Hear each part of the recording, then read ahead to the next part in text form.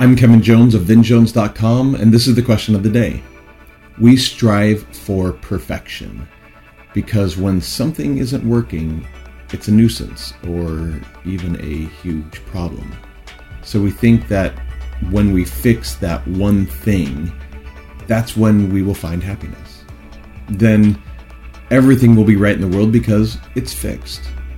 So we go throughout our lives trying to fix everything we see as broken.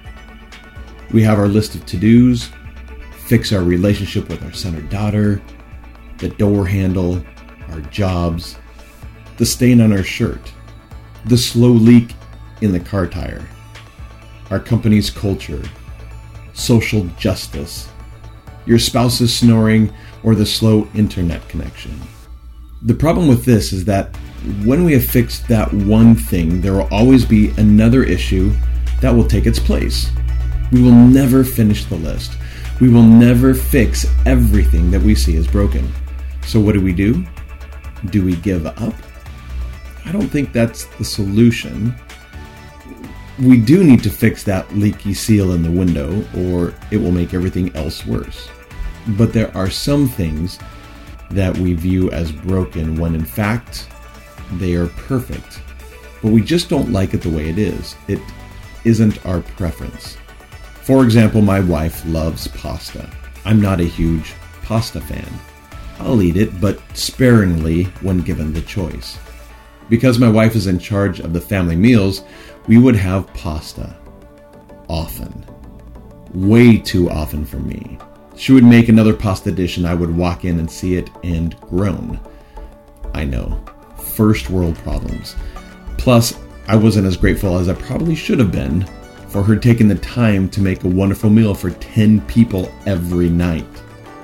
For her, the number of times we had pasta was just right. But I tried to fix this problem and I asked her if we could have less pasta because it was killing me. And she did come back. But when I went out of town, the pasta came back, which was just fine because I didn't need to eat it. But I tried to fix something I felt was broken. Yet it wasn't broken for her and for the rest of the family. Then I got thinking, what else do I see as broken that others see as perfect? What am I trying to fix that others love the way it is? The answers I came up with surprised me. There was a lot that I was trying to fix that others saw as just fine. So then the question came, who was right? Was I right that it needed to be fixed?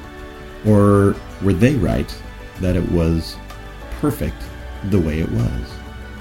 That is a balance I'm always trying to get right and, unfortunately, failing a lot. What do I see as broken that others see as perfect?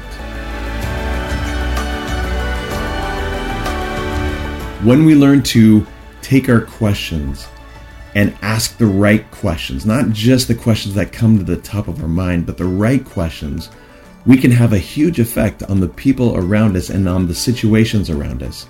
Go to VinJones.com to learn how to ask those right questions.